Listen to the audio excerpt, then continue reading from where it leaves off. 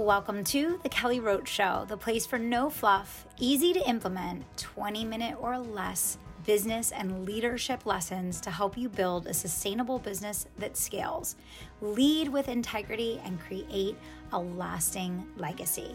I'm Kelly Roach, former NFL cheerleader and Fortune 500 executive turned 8-figure entrepreneur.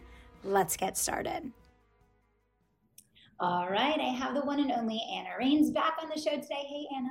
Hi, how are you? Thanks for having me. Happy to have you here. And I always like bringing Anna in periodically to kind of talk about what is happening in the digital landscape. She runs a super successful digital marketing agency called Simplified Impact that helps people get bigger ROI with all of their efforts online. And she's someone that our company partners with in regards to several of our platforms to work on improving our results. So, Anna, I wanted to bring you back today to talk a little bit about what's working now and what trends we're seeing now that we're a few months into 2022. And I know that before we hopped on, you were mentioning about the comeback of quality content, which is like music to my ears. It is. I'm happy to hear this. It has been a messy mess for too long of just focus on quantity over quality and just lots of white noise. So talk to me about what you're seeing. Yeah, I feel like people tend to think because of social media that like quick, easy, rapid fire content really performs, but it doesn't. And we've been doing so much analysis on with our clients and then with their competitors, right? And even looking at some big brands. And in entrepreneur world or leaders, right, that you would look at and be like, okay, this is someone that has such a big following on social media. How are they doing? How much traffic are they getting to their website? If we think about it, I mean, most of the time our products are being sold from our website, right? Like the social is the top of the funnel, and then we're driving people down into our website where we tend to convert them. And when we look at this, we're like, a lot of them are not. They either don't have the people there, the engagement, and we can see this. We have really great tools that we use to analyze this, and the thing that ties it all together and that we've noticed is a lot of people don't have high quality content. They don't take the time to create the content that really keeps the reader engaged for a long time and then keeps them linking into other parts of their site, right? So we like to call it a pillar page. It's actually an industry term. And what a pillar page is, because I get asked this, is a long form content page that covers one topic, one broad topic. So you don't want to get too granular with that topic, a broader topic in depth, broken down into sections of what builds that broad topic. So let's say we were doing a pillar page for conviction marketing, right? Then we would talk about, hope marketing and, the different parts of it. So it would be broken down. So you have the bigger topic, and then you want to be at around, 2,000 plus words. If you don't have something, and honestly, it's not hard to get that. It sounds like a lot, but if you really have conviction, around that topic, you should be able to say a lot and then link out to other pieces of content, whether it's a podcast, it's another blog, it's a video that really have, show you that. We did this for a client. Oh my goodness, I think I have to tell you, like weeks ago, we will launch their pillar page. We worked on it for months. I think it took us like 2 months. Like it was a long, like we didn't turn this around. Like it was back and forth. What are the videos that we're going to put, that make sense from YouTube? What are the podcasts that we're going to link to? What does the design look like? It all matters. And then when you have a piece of content it's that long, it's really important for you to work with your developer or whoever's, working on your site so that there's almost like sections that people can hop to, right? To make it easy. So they're not like, oh my goodness, this is too long. They can really hop to the different sections. Second thing that you want to consider when you have something that long is having a lot of calls to action, making sure that you have sprinkled all your calls to action as they scroll down and then also on your right rail, right? So those are really important. But, anyways, as I was saying, we just launched this pillar page, I think it was like 2 or 3 weeks ago, and we saw a 10% lift in their brand equity. So right away, you can see that their brand equity, their what the keywords that were added for what they were positioned for. Now, not exactly the page, and we're tracking the page, visibility too, but the brand as a whole right away jumped, right? Mhm. Because the algorithm was able to pick up and say, wow, this is really informative. This is very well structured. And we understand what you're talking about and where you're coming from, right? So that we see it working really well and really fast. Mhm. Um, but you have to do it right, right? Put Here's what I do, like, when I see something, and I see so many pillar pages because we've been doing this for our clients a lot lately because we're seeing it's working. Um, I go back to my team at times when I see it, I'm like, "Would you wanna read this? Like, is this interesting to you?" Like Mhm. like, "Would you take action on this?" Like, just because you put 2,000 words together or Right. 4,000 Yeah, no, exactly. Yeah. does like, and the other thing, and I know this is so somebody asked me about this the other day on a podcast, but, like, it's so obvious, but it's not obvious. It's like, start with the end goal in mind, and I feel like I always heard that, as a young marketer, and I was like, "Okay, the end goal is that I wanna drive leads." Yes, of course, you wanna convert, but what type of leads? And who are the people? And what are they doing? Where are they looking? Are they busy? Like, how, like, and where, like, do you know what I mean? So, like, okay, so we're going to drive, but are we speaking to that person? Like, let's get into their psyche and say, if I was this person, would this drive a lead? Just Right. slapping on any, call to action is not going to generate leads. So I feel like that's part of the QAing and the quality process is that too, is like, if is this going to, like, if I read this, is this interesting? No, I And love that. And let me just pause you there for a second. So, yeah. just for everybody listening, let's back up for a second. There's so much. This is so fascinating to me, and it excites me as well. So first of all, what you're saying is, and I have been screaming this from the rooftops with conviction marketing. So we come at it from completely different angles. Mhm. You're like the guru that knows the data, and you are like digging in there. You and your team are like the ninjas, like pulling all these pieces apart from the back end. And I'm on the front end, just looking at the landscape, watching what's going on, and like, hey guys, I think everybody forgot the point of what we're doing. Like, let's bring it back home again, right? So we come from completely different angles, but we're saying the same thing. So I want to back up. What you're saying is, and I'm going to talk about it from a data standpoint, and then I'm going to talk about it from a conviction marketing standpoint.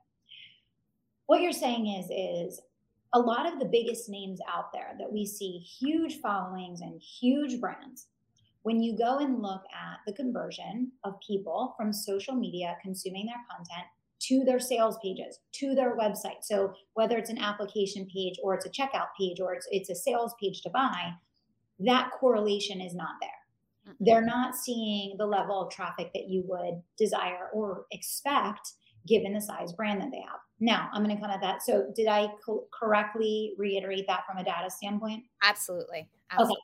So now I'm going to come at it from for everybody listening from a conviction marketing standpoint. What I have been screaming from the rooftops for 2.5 years now, from the time that I wrote the book, is that it's really fun and cute and trendy to do, this content that is like clickbait that gets people's attention and gets them to stop scrolling, whether you're pointing and dancing or whether you're lip syncing or whether you're doing the latest, greatest track, like fad, whatever it is. But that just because you have engagement on content, that speaks not at all to conversion. Those are two different things. And I think a lot of marketers are getting really confused. They're like, oh my gosh, my funny video, it got shared 20 times. But how many leads did you get from it? How many people went to your sales page? How many people actually clicked to sign up for a consultation because of your funny video? So what you're saying is the same thing I've been saying, which is that let's remember why we're doing what we're doing.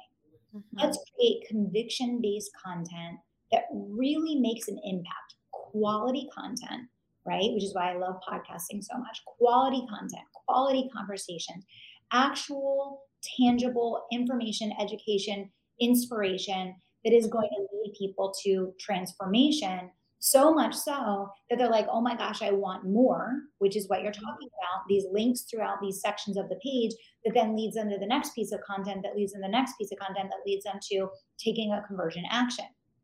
I believe that people are spending so much time on this hamster wheel of creation of a lot of content that is never going to convert and is not really doing anything for the brand, but it feels good and it looks good from a vanity metric standpoint, right? Mhm. And what you're saying is let's get back to basics. Let's create this really highly valuable content that actually moves people through that know, like, trust, buy process and gets people to move from social to the next platform of yours and then finally back to the website.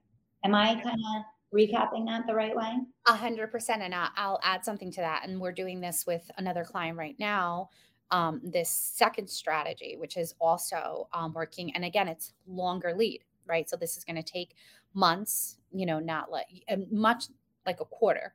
Um, so obviously, I have friends in the industry and we talk about like agencies. I come from big agency background, so I have friends that still work at big agencies. Yeah.